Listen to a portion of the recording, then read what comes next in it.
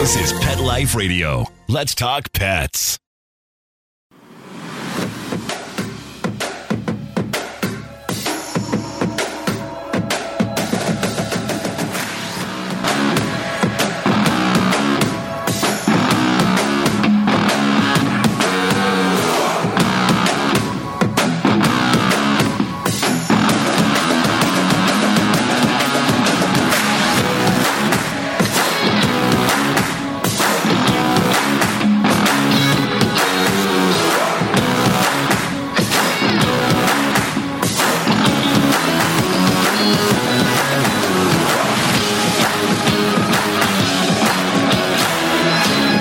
Vegas Rock Dog Radio. Pets, people, pop culture.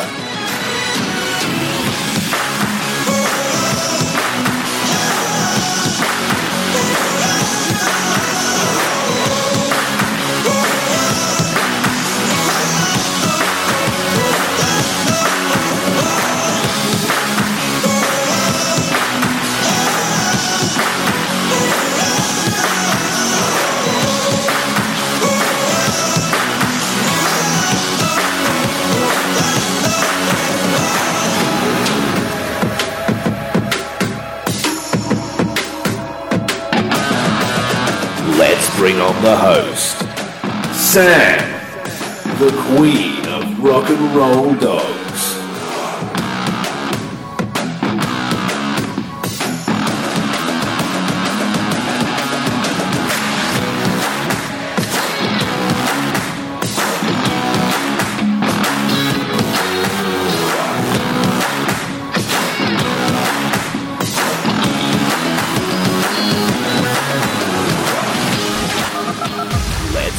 The host, Sam, the queen of rock and roll dogs.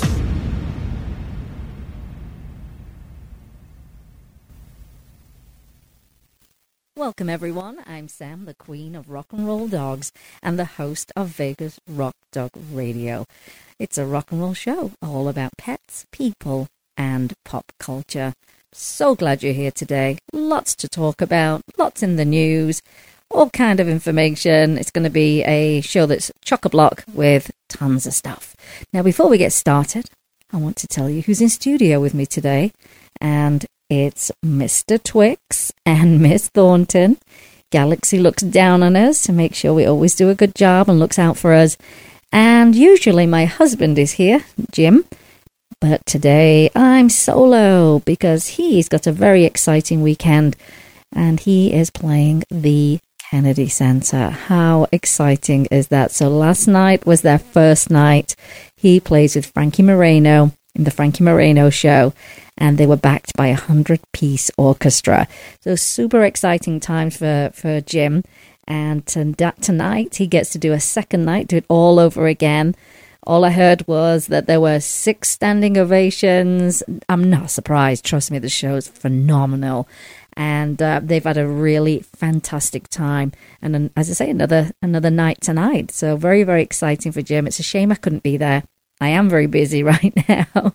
And all I want to do is actually leave town and get a little break. But it's just been one of those kind of years this year.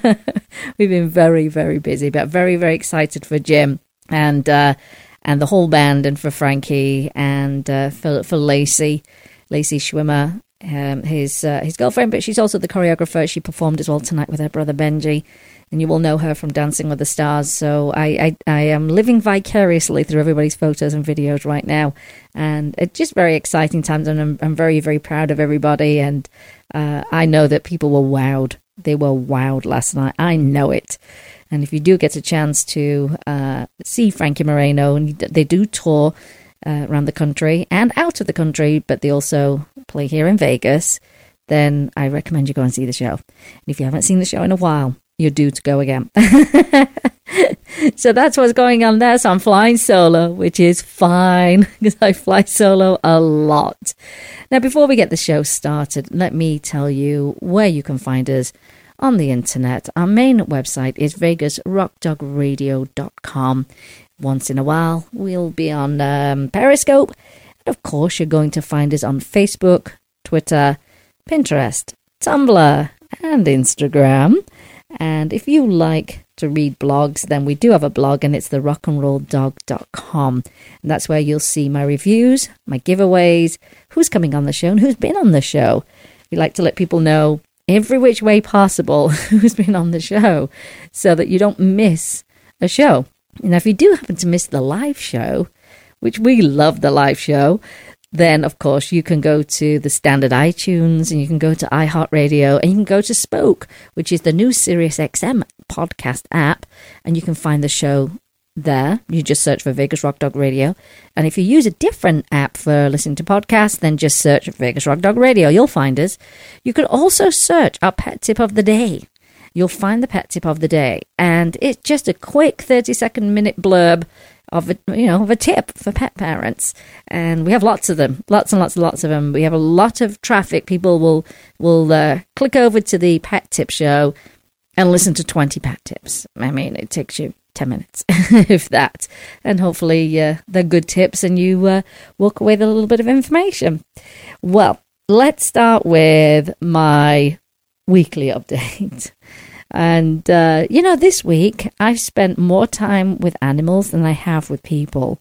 When I counted up the amount of dogs, it was all dogs last week, that I'd actually met. It was 10 dogs. So I've decided that needs to be my weekly quota. You probably hear some little tippy-tappy paws running in the studio here today. So that's my goal. 10 animals a week. And I'll be happy as long as I hang out with a bunch of animals. Well, talking about more animals, kittens and more kittens. Let me tell you what happened with my friend Alicia this week. So she goes on a nightly walk with her 2 dogs, Odie and Gracie. And she comes across a pregnant, very skinny pregnant stray cat. Being the animal lover that she is, said pregnant mummy cat came home with her. And she gave her a name, and her name is Bug, because she's a love bug. She's a gorgeous, gorgeous tricolor cat. I'm sure there's probably a technical word for that. I'm sure of it. But she's absolutely beautiful, sweet little face. And so Alicia brought her home, and thank goodness, well, on a certain level, both Alicia and I attended Kitten Lady's neonatal kitten care class, and that is Hannah Shaw, in case you're wondering who the Kitten Lady is. And if you did not catch my show with Kitten Lady, go back in the archives a few weeks and you'll find it. You'll learn so much about neonatal kittens. But what we did not learn was how to birth a cat. And so she reached out to me, and I said, well, I know nothing about that. And she knew nothing about that. But the great thing is, because I work with so many rescues, I always know somebody that can help. So I reached out to a friend in rescue who does a lot with cats. And she said, oh, I can get you the right resource. And so this is wonderful, because, you know, if you don't know how to birth a cat, you need to reach out and get some help. And I'm really glad that she did, because we're now in touch with the right person. And it was all moving rather quickly, because the very next day I get this text from Alicia, and all it said was, kittens are happening. And happen they did. 6 of them. 6 adorable little kittens of all colours. They were all the colours of the mother. And they're doing very, very well. And what Alicia said was, I can now claim that I have had kittens. And she has had kittens. And I guess there's nothing like learning on the job, which is exactly what she did. And so she was there for the mummy cat and the babies, and they're all doing incredibly well. And all they do is feed and sleep, feed and sleep, feed and sleep. And the mummy feeds them and feeds herself at the same time. She's a multitasker, and she's, I call she's like a boss lady, I said. She's very much like a boss lady. And within a day, those kittens looked completely different. They first started to look fluffy and just fantastic. It was hard to see where one began and one ended, because it was just a big blob of them hanging on their mother, but doing incredibly well. And mummy's hungry, and she will be if she's feeding 6 kittens, but doing incredibly well. And so this is where I get to meet my animal quota for the week, because I am going to pop over and see the kittens today. 6 kittens, 1 cat, 2 dogs, a tortoise, and she has other cats. I'm way over my 10 quota, and that makes me very, very happy. Her newest, I'm saying her newest adoptive pet is, I'm saying the cat, really, not adoptive. I don't know what's going to happen. If she's going to keep the mom, I have no idea. But she did adopt a tortoise called Chester. She calls him Chet. And she's very funny because she sent a picture of Chester outside the door of the bathroom where the cat and the kittens were. And she just captioned it, the nervous father anxiously waiting. So we've had some fun on text over these kittens showing up. I think it's absolutely brilliant. Now, she does have the support, which is great for the kittens to eventually be adopted out, and that's going to be at 8 weeks old, if not a little bit later, because that's the time frame in which they get to grow, become strong and healthy. You never want to take any kind of animal from their mothers, early. I mean, you hear of it and it's terrible. You really should not be doing that. Kittens need to stay with their mothers so that they got the best chance at being healthy. And so I have to say to Alicia, congratulations on your 6 kittens and a healthy mummy cat. I just thought it was really, really a funny thing that happened all so quickly. And as I say now, she's got the experience. She'll be my go-to. She'll be my resource for anyone else that reaches out to me and said, hey, I've got a cat here who's about to have some kittens. And she was right, because Alicia said, this cat's about to pop. And she was right. So that's been my week. As I say, I get to fill my animal quota. Can't complain about that, because that's a wonderful thing. It's good to be around animals. It really is. They make you feel great. And last week I met up with Osso, who was saved from living outdoors. He was born with no eyes, so he's not known sight ever, but just left and neglected in a backyard.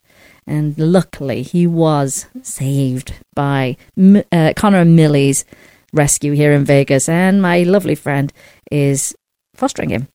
And, I met him and I gave him his first Puppuccino. Oh, what a great little dog. Now, people thought he was Pomeranian. He was so overgrown that he did look kind of like a giant Pomeranian. So it was I've never seen a Pomeranian that big. And it's probably thought that he's a different breed. But beautiful boy, deserves a great home with someone who's very mindful. And I don't mean, when I say mindful, I don't mean, he can't see and worrying. As in, okay, so, kind of putting yourself, I was saying, his shoes, in his paws, which is if we're going somewhere he can't see, these are new noises, it could be a little bit upsetting for him. Till any animal that can get used to noise over time gets more comfortable. So you just have to be mindful, because while we were there having the Puppuccino, someone fired up this really noisy motorbike, which scared the living daylights out of all of us, including Osso. Now, those situations you can't control, but you just have to be, I guess, more aware of, what can affect them. When they can't see, what are they hearing? So, wonderful boy. I'm sure he's going to get into his home very, very quickly. And, he's cute. Oh, he's got a cute face. They shaved him down, this little lion cut. Oh, he's so adorable. But if you're interested in adopting him, then what you can do is you can reach out to Connor and Millie's Rescue. We've got a lot of activity in the studio today. And I wish I had a camera in here right now, because Mr. Twix has been on my studio desk.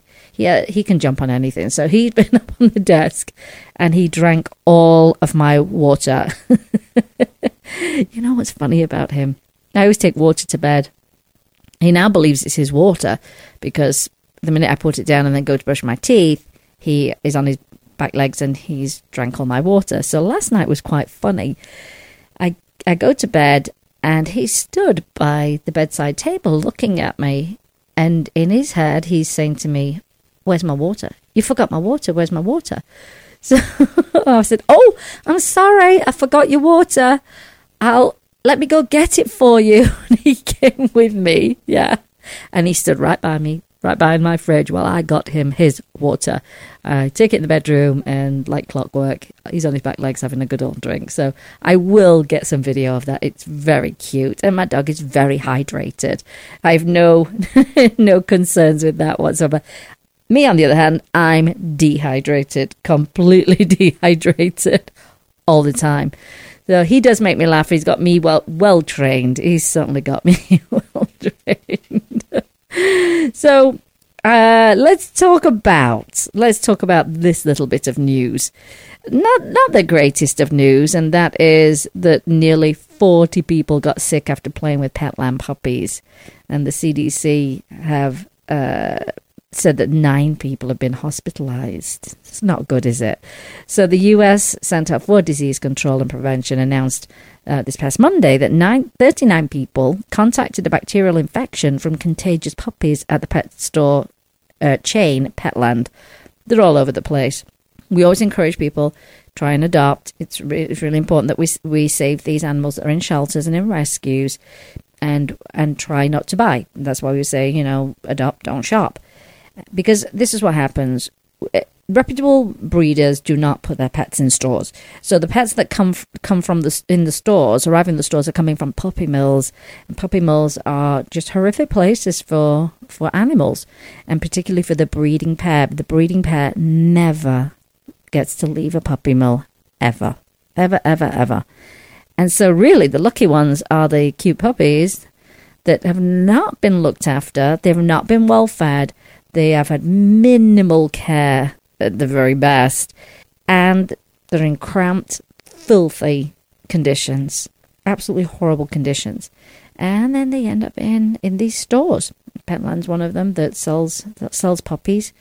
And you can imagine, and this happens a lot, is people buy these pets from pet stores, and within a couple of days, there's all manner of health issues going on.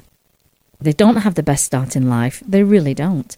And so then you get one and you've paid a lot of money thinking you're getting this, that, and the other. And then you end up spending more money in the veterinarian's office. Now, a lot of people will say, and I think it's only because they feel guilty. And it's okay. Don't feel guilty. I just feel that once you know where your dog came from and you do feel bad about it, then just don't do it again. Don't do it again. You know better, so you do better. And so I think out of guilt, a lot of people will say, yeah, but I really rescued my pet. And it's because they feel bad. They see them in these cages, and no one wants to see any animals in cages. And they feel bad, and they go, I've got to take that dog. But what I have to say is the money that you pay, you are funding that dreadful operation. And you're paving the way for another dog to show up in a pet store, which means there's more breeding in these horrible facilities. So don't use that term, because that's not what you're doing. You are actually funding the operation. You can say, I didn't know, and gosh, that will never happen again. Because when we cut off the supply, it's all supply and demand. When we start to cut off that whole, no, I want a rescue pet, then that's when we'll see changes, and obviously some kind of laws and inspections put in place. They're not very strong, so that's why these places exist, and it's horrible, absolutely horrible.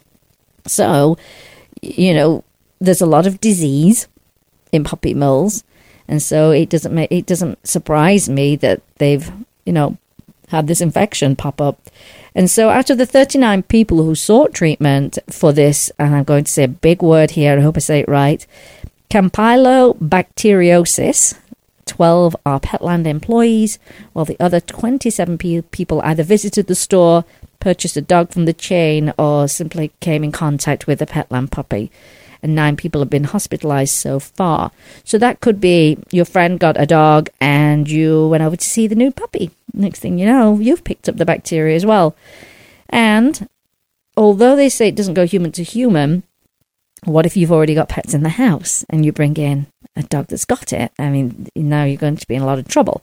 So Campylobacter, a bacterium found in the gastrointestinal tract of animals and people alike is one of the most common causes of diarrhea in people and generally linked to contaminated food like raw milk, poultry and meat. And this was according to Jeanette O'Quinn. She's an assistant clinical professor at Ohio State University Department of Veterinary Preventative Medicine. That's a long title there. She says contact with animal or human feces containing this bacteria can also spread the disease through accidental ingestion. Ew.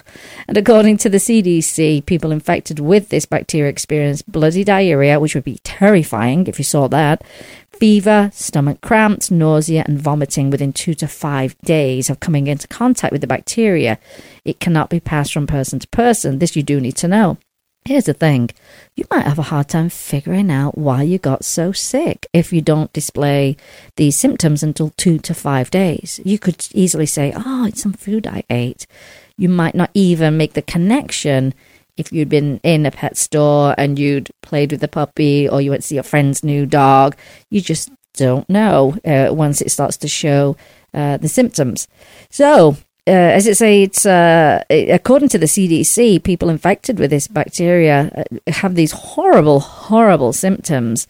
And the World Health Organization reports that severe and sometimes fatal cases can occur with young children, of course, elderly, those that are infirm, and people with compromised immune systems.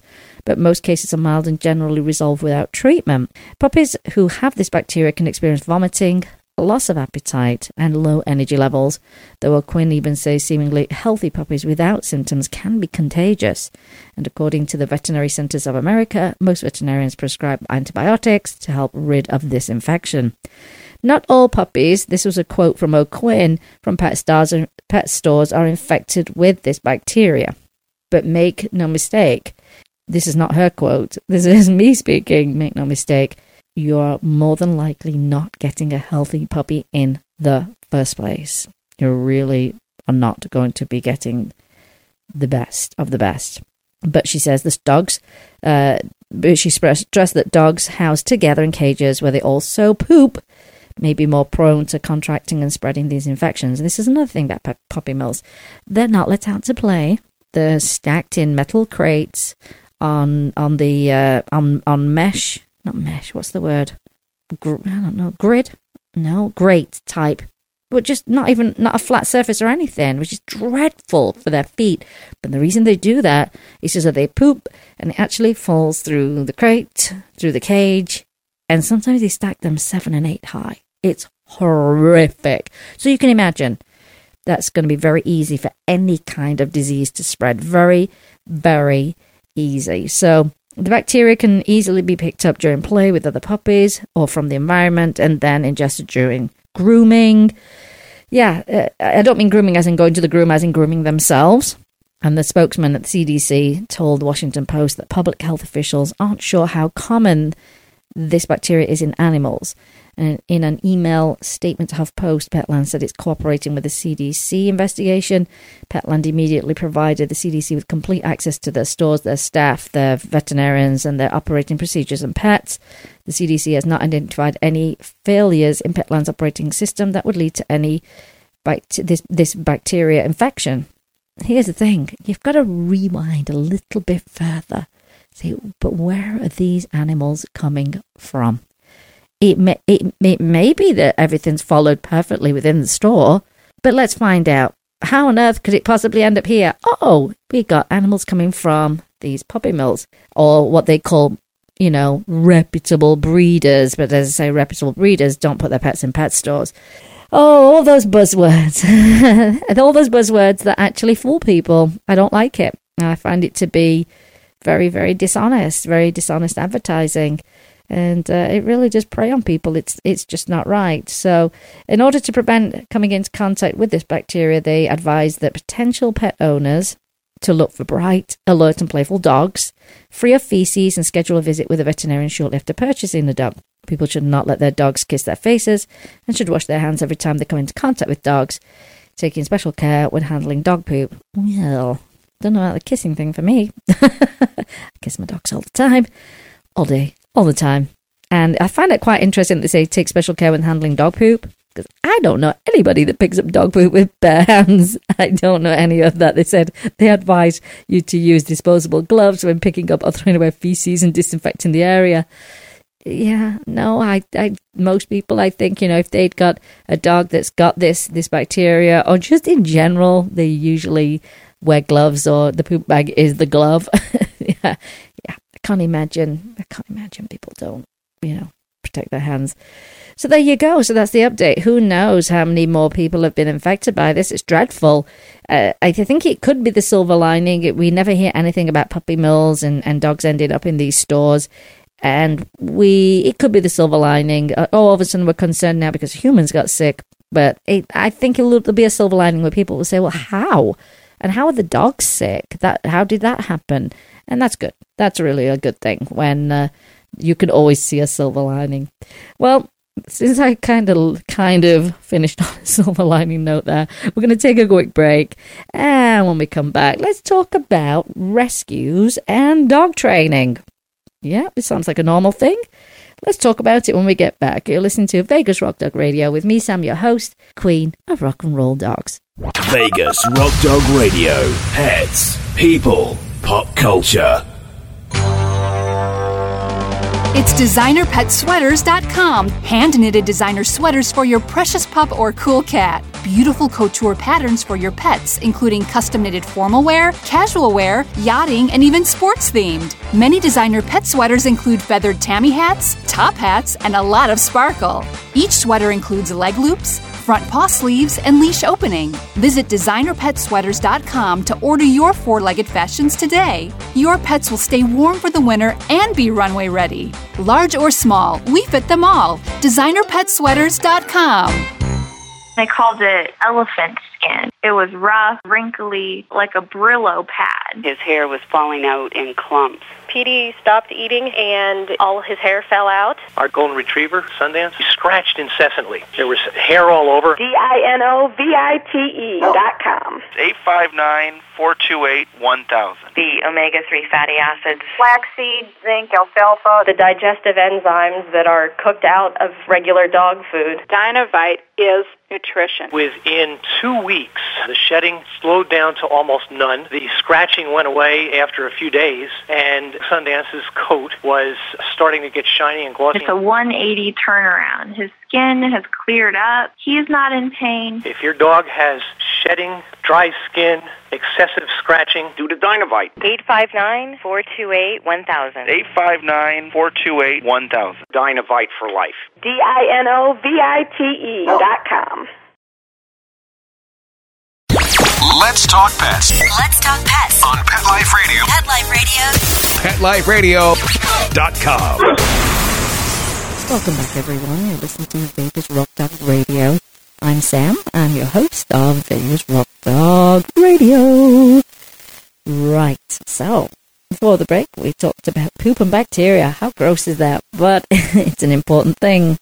It's when you notice changes in poop that you realize something's not right. So you do have to pay attention to poop. Can't even believe I'm saying that. We should say poo in England. It sounds nice. It sounds so much nicer if you say poo.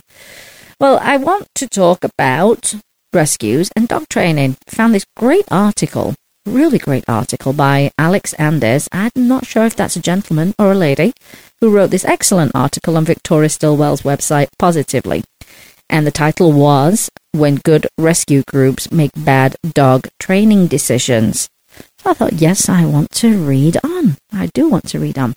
And so Alex tells us how, and I'm saying his because I'm not sure if it's a guy or a girl, his dog Penny overcame extreme anxiety and fear issues without the use of force or intimidation. And the scene is set with this paragraph. Dog is abused, abandoned, neglected. Dog is rescued. Dog has behavioral issues stemming from a difficult past. Rescue group calls in a trainer who puts a sharp collar on the dog to fix him and make him adoptable. And Alex says it happens all too often in the rescue world. Alex has worked on all sides of rescue for many years, from temperament testing in dog shelters to fostering to helping rescue groups find force-free trainers. And unlike Alex, myself, I've seen the good and the bad in the rescue world. You just do. He writes that he finds it especially terrifying when he sees a pit bull rescue using punitive trainers for their dogs. And he says, I'll never forget a video I saw of a trainer using a prong collar, for corrections to teach a dog the place cue. Unbelievable, he says. Any force-free trainer could have taught the same cue in less time and with zero stress on the dog. And this same trainer works frequently with rescue groups, in particular with pit bull rescues. Many of them have endured unimaginable abuse and neglect, and to put them through the stress of shock collar training or otherwise adversive training is nothing short of irresponsible. And he's correct. And if you fight fire with fire, he says, when dealing with an aggressive dog of any breed, you are asking for a dog that's going to explode. And he said, I understand how stressful it can be when a dog is pulled from a shelter and develops behavioral issues in a foster home. Here's the thing. Dogs do not know instantly that they've been saved. They don't. All they know is they came from a bad situation. Some strange people picked them up. Strange, caring people, of course. And they either ended up in a rescue or in a shelter. And if it's a shelter, it's a very scary environment with other animals that are scared. It's typically very, very loud. And dogs don't do well in shelters. They just don't. They're stressful environments. And I think we have to often look past that, because sometimes they get assessed based on that. And you think, come on, that they are highly, highly stressed. So once you then pull a dog as a rescue, or you adopt a dog from that stressful environment, the dog doesn't in its head go, oh, yay, now I'm in my new home. They just know another strange person that they're going to be with for the rest of their lives now. Just took them out. Now I'm in a strange house. Strange people. Oh my gosh, there are other animals in here. So you can imagine how they feel. And I think when you're a foster, when you're a rescue, when you adopt, you have to lots and lots of patience. Lots of patience, because you could be pulling a dog that's got behavioral issues, existing ones. It could be that it amplifies once they get in your home. There's a lot of insecurity and stress in those situations, and it takes time for them to decompress.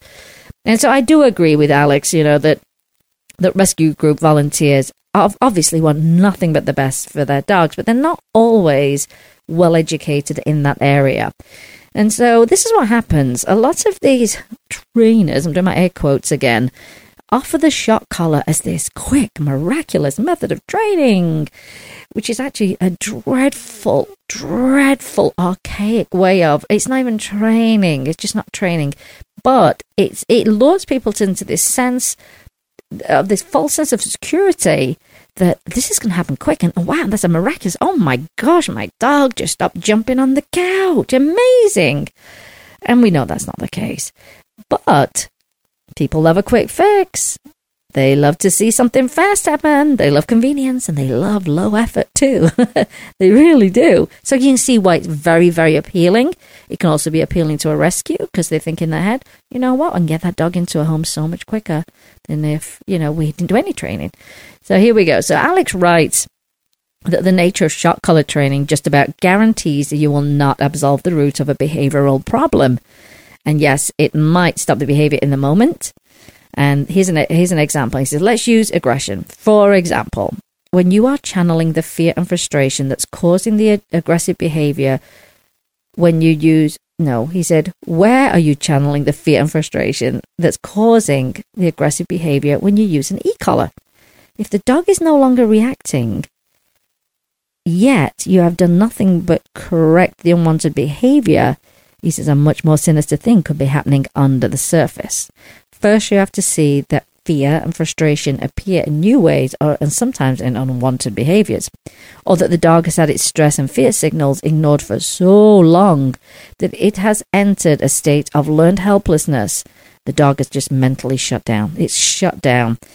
And here's a great example. It says, if you were afraid of spiders and I smacked you on the head every time you reacted negatively to the sight of a spider, would you suddenly begin to like them? Certainly not. Externally, you may stop reacting negatively for fear of being smacked. That's where it comes in. Now, not only are you frightened of spiders, I'm also scared that you're going to smack me as well. But your internal fear would probably worsen because you compounded this now. I'm scared of spiders and I'm going to get smacked if I react. Oh my gosh, and that's so stressful. So when a rescue group adopts out a dog that appears to have its behavior problems solved by an e-collar, and now you will hear the word e-collar. It's electric shock collar. It's a remote collar. It's electric shock collar. Yeah, you need to know these terms because this is what they're using now. I think if they really believed in what they were doing, they should just say, we do shock collar training. But they don't. And often they put a bandana over it so you can't see it because they know in general, society does not accept that. They think it's incredibly cruel. And so, these problems being so-called solved with an e-collar trainer or aversive trainer, what they are really adopting out is a ticking time bomb. And in the same way that your fear of spiders would grow, that dog that has been adopted out is likely at risk for worsened aggression or fear. Yeah. As I've said many, many times to rescue groups, please just educate yourselves on behavior, training techniques, and have a full understanding of the dangers of e-collars, remote collars, shock collars, it's all the same thing, dominance training, and set aside a budget to train yourselves. I know rescues really feel guilty if they don't spend every single penny on the animals. They feel like they're taking away, but trust me, if at the very least the founder of the rescue should get certified as a positive force-free dog trainer, that will be an investment in the animals. What that will mean is you will train them in a great way where everyone participates and it is fun and you get to adopt them out and you don't have returns. So to me, that's a huge investment in the animals by you being trained yourselves. I think it's a wonderful thing. If anything, definitely it needs to be the founder of the rescue. They're not going anywhere. They're the ones that should get qualified. Don't feel guilty about it. Education is so important.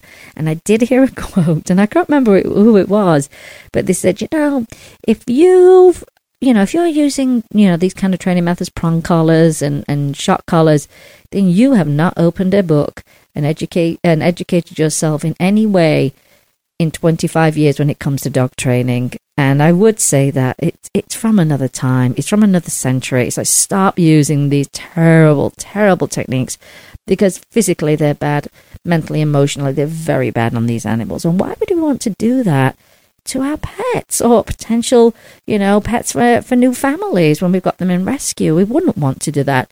And just to reiterate, I don't believe anyone in rescue is there to harm animals. I want to do the very, very best for them. But education can get you in a bad way if you don't have any. It can get you go down a path that you do not want to go down because you do not know. Now, what if you don't have this budget and you think, oh my gosh, we just don't have the money. We scrape by every month anyway, which most rescues do. What you could do is you could look to partner with a volunteer trainer who is certified in force-free positive training. And there are some incredible certifications that mean a lot. They bear a lot of weight in the industry. And I can put those links up for you if you're not sure what they are. I would have a lot of confidence in anyone that is certified in these certain organizations because I know the level of work and study and practical they've had to put in to get that qualification. And I wish more and more people would do it. I really do. I think it's a horribly unregulated profession.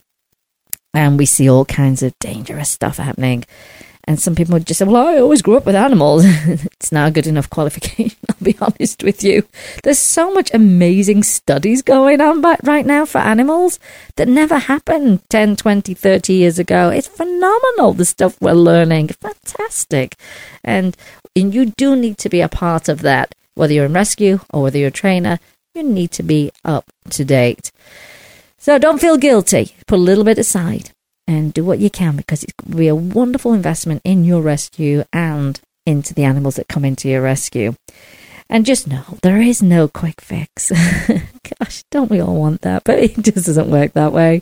Training takes time, but the positive method is what you should adopt where dogs get to make choices and not to be scared into never making a move because they don't want to be zapped. They don't want to be yanked on a prong collar. And you don't want to break that bond. You want a bond with your pet. That's one of the most amazing relationships you'll ever have in your life.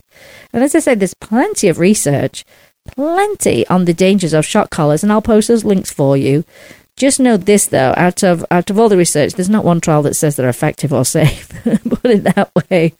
Now, Alex, in this article, I thought it was a great article, quotes the fabulous Ian Dunbar, someone you can follow when it comes to dog training. You find him on Facebook. This was a great quote. And he said, to use shock as an effective dog training method, you will need a thorough understanding of canine behavior, a thorough understanding of learning theory, and impeccable timing. And if you have those three things, you don't need a shock collar. I think it's a great quote. He's right. All those things, put them in place, and you don't need to use a shock collar. I thought it was a great article, and I will post this link up for you so you can read through it. Well, let's go on to... Actually, you know what? Let's do it in this way, because we're going to finish on a much better note, because there's nothing nice about shock collars and prong collars. But if you don't know how bad they are, then we've got to talk about it, haven't we? We have to talk about it.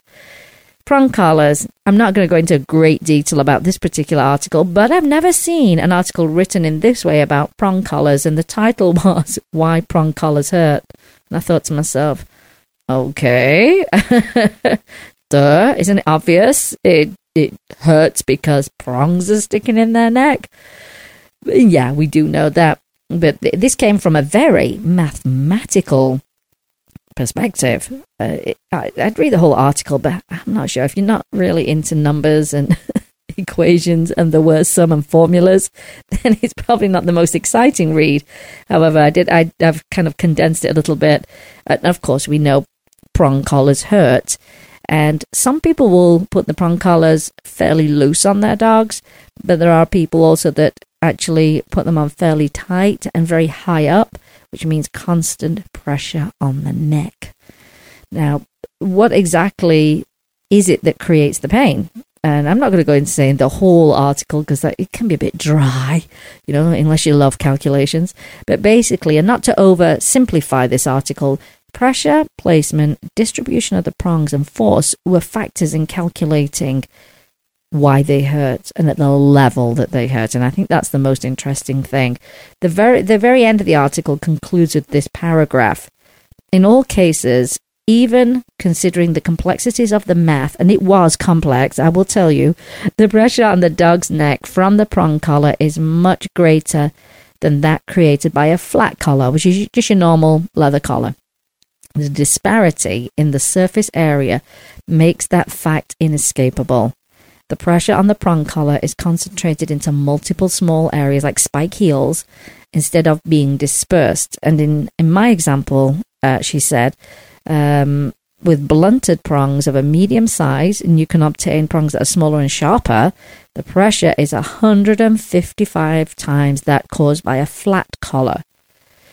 That's the only number you really need to know about.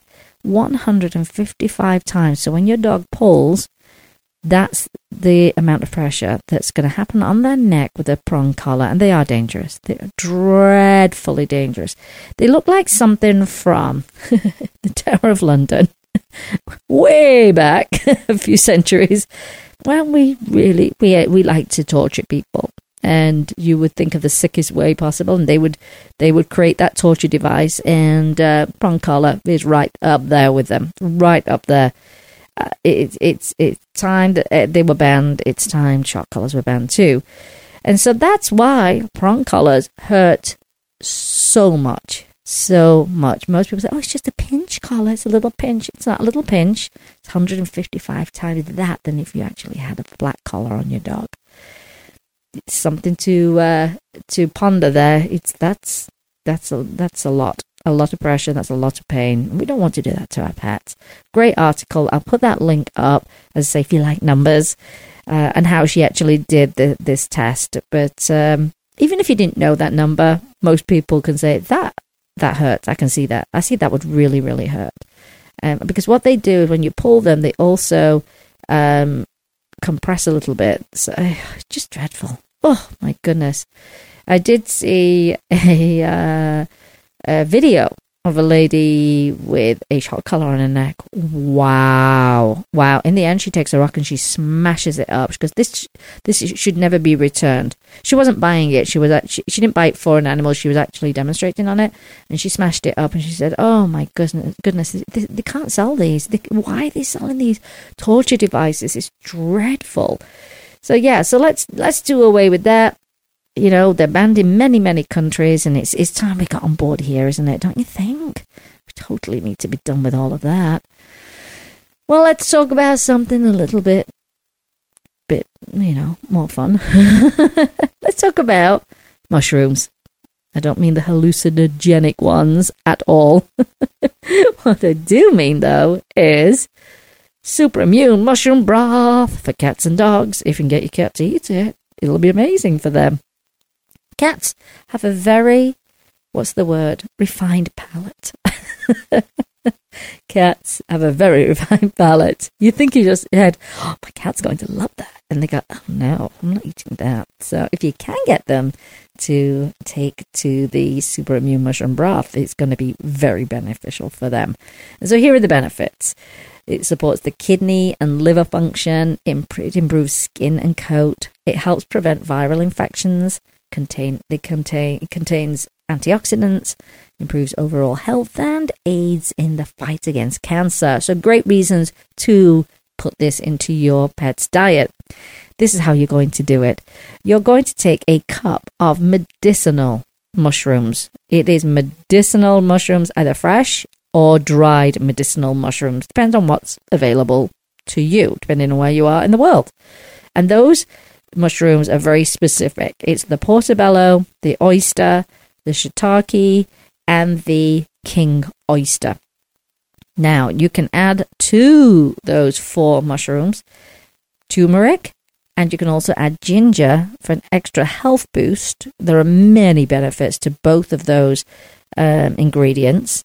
And then what you're going to do is chop them up, add some water, cook them for 20 minutes, let it cool, pop it into, like a bullet type blender, blend it up and store it in the fridge, or you can pour it into ice cube trays.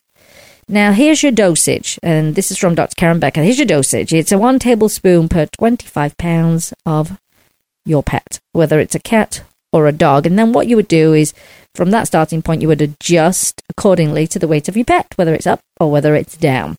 And if you do ice cubes, just be aware that 1 ice cube is typically 2 tablespoons. So you would have to, I would say, just buy smaller ice cube trays if you needed to. If you've got tiny pets, you can get them at the really small ones, IKEA.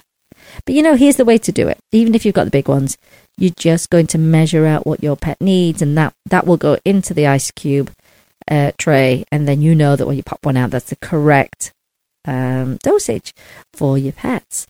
Now, let's talk about mushrooms again. Let's go back to mushrooms. Do not use any other mushrooms. Do not attempt to substitute. Do not pick wild mushrooms because we know they're toxic. It's just the 4: portobello, oyster, shiitake, and king oyster. We don't want anyone trying to do their own thing.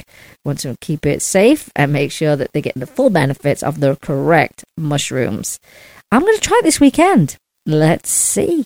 My 2, they're not that picky. They're not that picky, so we'll see. We'll see what that's about. Now, Galaxy was a different thing. Galaxy was very... You could give her the same treat every day for a month, and she would still, I'm going to sniff that first. I'm not taking this on face value. I'll have a sniff first, and then I'll decide if I'm going to eat it. And so she was very, very, very, what's the word? A bit wary, I guess. She was quite the character. So I'm going to try it over the weekend. I'm going to let you know how it went down in my house, which I have a feeling is going to be great. What I am going to do, though, because I've done frozen treats before, and you think your pet is going to lick that little frozen treat like it's a lollipop, like an ice cream lollipop. No. Mine tried to swallow them whole, and I thought, I don't know if I feel comfortable with them doing that, a whole icy, I'm not sure. So I think I'm going to go with, the liquid form in the fridge, and see how they go with that, because I do want my dogs to have all those wonderful benefits of mushrooms. And supplementation is so important. I'm seeing so many more people get on board with supplementation. It's great to see. We just need to make sure that we get our pets at optimal health and functioning at 100%. And all these, your golden paste and now your super immune mushroom broth, just great additions into their diet, along with, some fresh fruit and fresh veg. You have to make sure that they're safe kind. It's amazing how you can improve their diet. You may not be able to go to, say, for example, a raw diet. You may not have the funds to do that. You may not have the funds to go to a better kibble, even though we try to say to people, try not to do kibble if you can't. But what you can do is you eat broccoli yourself, you eat blueberries yourself. Yeah, there's no reason why you can't chop up a little bit more and some carrots and add them in. Now, don't go crazy. They don't need human portions. But you will improve your pet's diet instantly with fresh, living food. And why would we not be doing that for our pets? I mean, it makes no sense, does it? So I will throw this recipe. It's very simple, isn't it? I'll throw this up on our Facebook page, basically. And it'll also be in the show notes. And this is what you'll find is whenever we put the show up after the live show and it goes out on all the podcast platforms, we do include show notes, which means all the links that you hear, so you don't have to grab a pen during the show and say, oh, what was that website again? I don't remember. We like to make it very easy for you to find everything that we talk about on the show itself.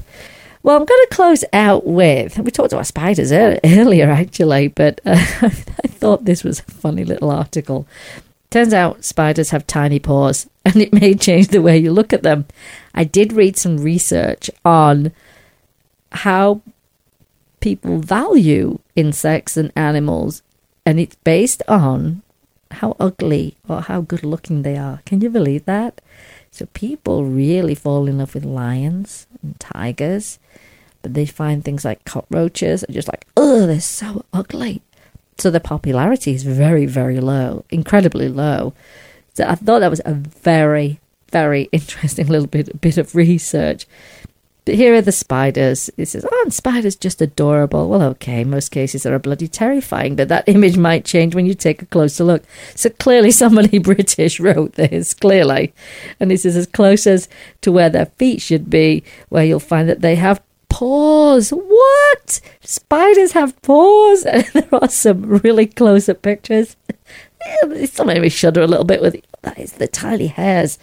Ooh, I'm still shuddering now. But they said in more scientific terms, a spider's paw is called a tarsus. And it's only one of 8 parts that makes up a rather complicated leg. That's a lot of, if there's 8 parts to it, if you were to get injured and you're a spider, you could have all kinds of problems because you've got so many parts to one leg. Just like cats and dogs, spiders also have claws attached to their paws. Yeah, they're a bit creepy when you see them. But in their case, legs also work as ears and nose. And wait a minute here. The legs also work as ears and nose picking up. I thought it meant nose picking. I'm like, no, spiders do not pick their noses. Surely. It says legs. Never seen a spider pick its nose, ever. Oh my goodness. And if you do, it was not brought up properly. In their case, legs also work as ears and nose. Pick it. There should have been a comma there. Picking up subtle changes in the air to hear and recognise smells. You see? Grammar's important, people. Punctuation is important. Some of the pictures are kind of cute. It's the claw ones I'm having a bit of an issue with, making me shudder. But science aside, these things simply look adorable. A fact that I hope to remember the next time I'm freaking out while looking at a spider in my kitchen. Yeah, they do look like a little paw with a couple of little claws. Creepy. Yeah, I'm not sure. Yeah, no. The claws, I don't think it's really going to change how I feel about it. I'm getting shivers and chills as I'm watching. Why am I torturing myself looking at all these pictures of spiders' legs and their little paws? They're very hairy, though. They're very hairy. Yeah. No, I don't think it really did change my perception of the little spider paws. I really don't. What were they called again? Tarsus. Yeah, no, I think, yeah. It's funny, isn't it, what people are scared of? You know what I don't like, actually? The way cockroaches move. Oh, and the shiny back. I can't take it, honestly. I can't even. The way it moves, they really bother me. Oh, when I lived in Hong Kong, wow, let me tell you, I've never seen insects the size that they were in Hong Kong. It was mortifying, and so many of them that we could not identify. I remember me and my twin sister, we lived in, if you've ever been to Hong Kong, you will know, and you'll be horrified, that we lived in Chungking mansions. I look back now and I'm like, yeah, we lived in a death trap, the famous death trap of Hong Kong, where everything went on there. Drug deals, people would take a tiny little room and make it into a restaurant, and it was a restaurant for 2 people. I can't even tell you the experience we had just living there. I think most of the windows were probably nailed shut, which was not good. And don't take the stairs, whatever you do, because that's where all the drug deals are happening. I mean, but when we were living there, we were in this touring dance show, and we were young, and we were in Hong Kong. I mean, it's an exciting city, and we just kind of overlooked the fact we lived in this really weird place. Really weird place. So we did see lots of insects. One of them, it was a strange red color, and there's nothing worse than seeing it and then it disappears and you just know it's still in the room, and it was horrible. And a lot of screaming that night between me and my twin because we shared a room. Oh, it was horrible. And isn't it funny how the insects vary, even in different parts of the States here? I mean, they were a lot bigger in Nashville when we lived there, that humidity. Very, very different out here. We actually don't have flea ticks. We don't have to do flea tick treatments here, which is great. The desert's super, super dry, unless we actually went up into, say, Mount Charleston, where it literally goes from palm trees to fir trees, and you will have to use some kind of a temporary spray while you're up there. Or if we went down to the beach in California, we'd have to do the same thing, but we don't have to do those treatments. But we do have other stuff, tarantulas, the chipmunky little things that are always on my back garden. So you will see, rattlesnakes. Yeah, you'll see some other stuff that you don't see elsewhere. But isn't it interesting how climate has is a big factor on the types of insects that you're going to see and how they thrive in certain climates. So. But yeah, there you go. Now you know that spiders have little paws, and that's just going to make your weekend. Well, I'm so glad that you listened in today as we covered some not so nice topics, but some people don't know. So if you get to learn that shock collars and prong collars are not good, I'm really glad you got to know that today. We can't judge people who don't know. You can't do that. I always say you don't know what you don't know sometimes. And so that's why we like to put these topics out. Not always the jolliest. And of course, we talked about bacteria and poo again today. But be careful when you, if you were thinking of going to a pet store, I'm going to say don't do it. What I am going to say, though, is if you really, really, really feel that you need to go to a breeder, then you do need to find a reputable breeder. And what will happen is you will meet the mom and the dad, and all the puppies will be in the home.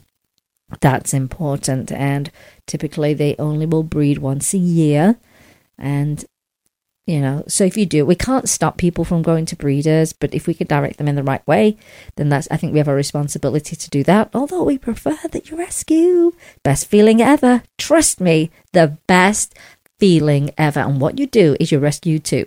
So what you're doing is you rescue one animal and you open up a space from that shelter or that rescue for another animal to come in, which means you help save that animal's life too. And that is a great feeling. Well, if you've liked today's show and you're listening, on your smartphone or your iPad, there's always the option to share. And we'd love it if you would share our show directly with your friends and family, particularly if you like the show. That's the biggest factor. If you liked it, if you didn't, don't share it. Whatever you do. And do know this. We're active on all social media platforms, and we really like it when you post the pictures of your pets. We do. But don't forget the names and just tell us how great they are and why you just love them so much. So never be shy about posting on our Facebook page. Tell us about your pets. We love to learn about them because, you know, they make us happy, don't they? They make us really happy. Well, remember, you can help an animal in need.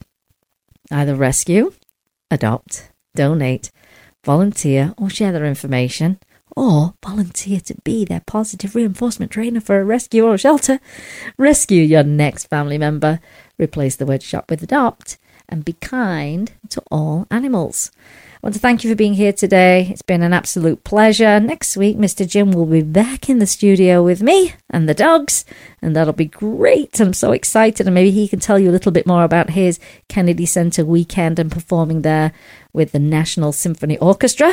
It's a big deal, isn't it? Really excited. Just really wish I could have been there. And yeah, so I don't have Jim pressing any buttons today. It's all me today. I'm multitasking. And today you've been listening to Vegas Rock Dog Radio, where it's always all about our pets, people, and pop culture. I'm your host, Sam, the queen of rock and roll dogs. And always kiss your pets good morning and good night. And I'll see you next time. You've been listening to Vegas Rock Dog Radio. Pets, people, pop culture. Visit Vegas Rock Dog Radio for more information. Find us on Facebook, Twitter, and Instagram. And subscribe on iTunes and iHeartRadio. And remember, give your fur babies a big kiss from me, Sam, the queen of rock and roll dogs. You must not rely on the information in this broadcast from our host as an alternative to medical advice from your veterinarian.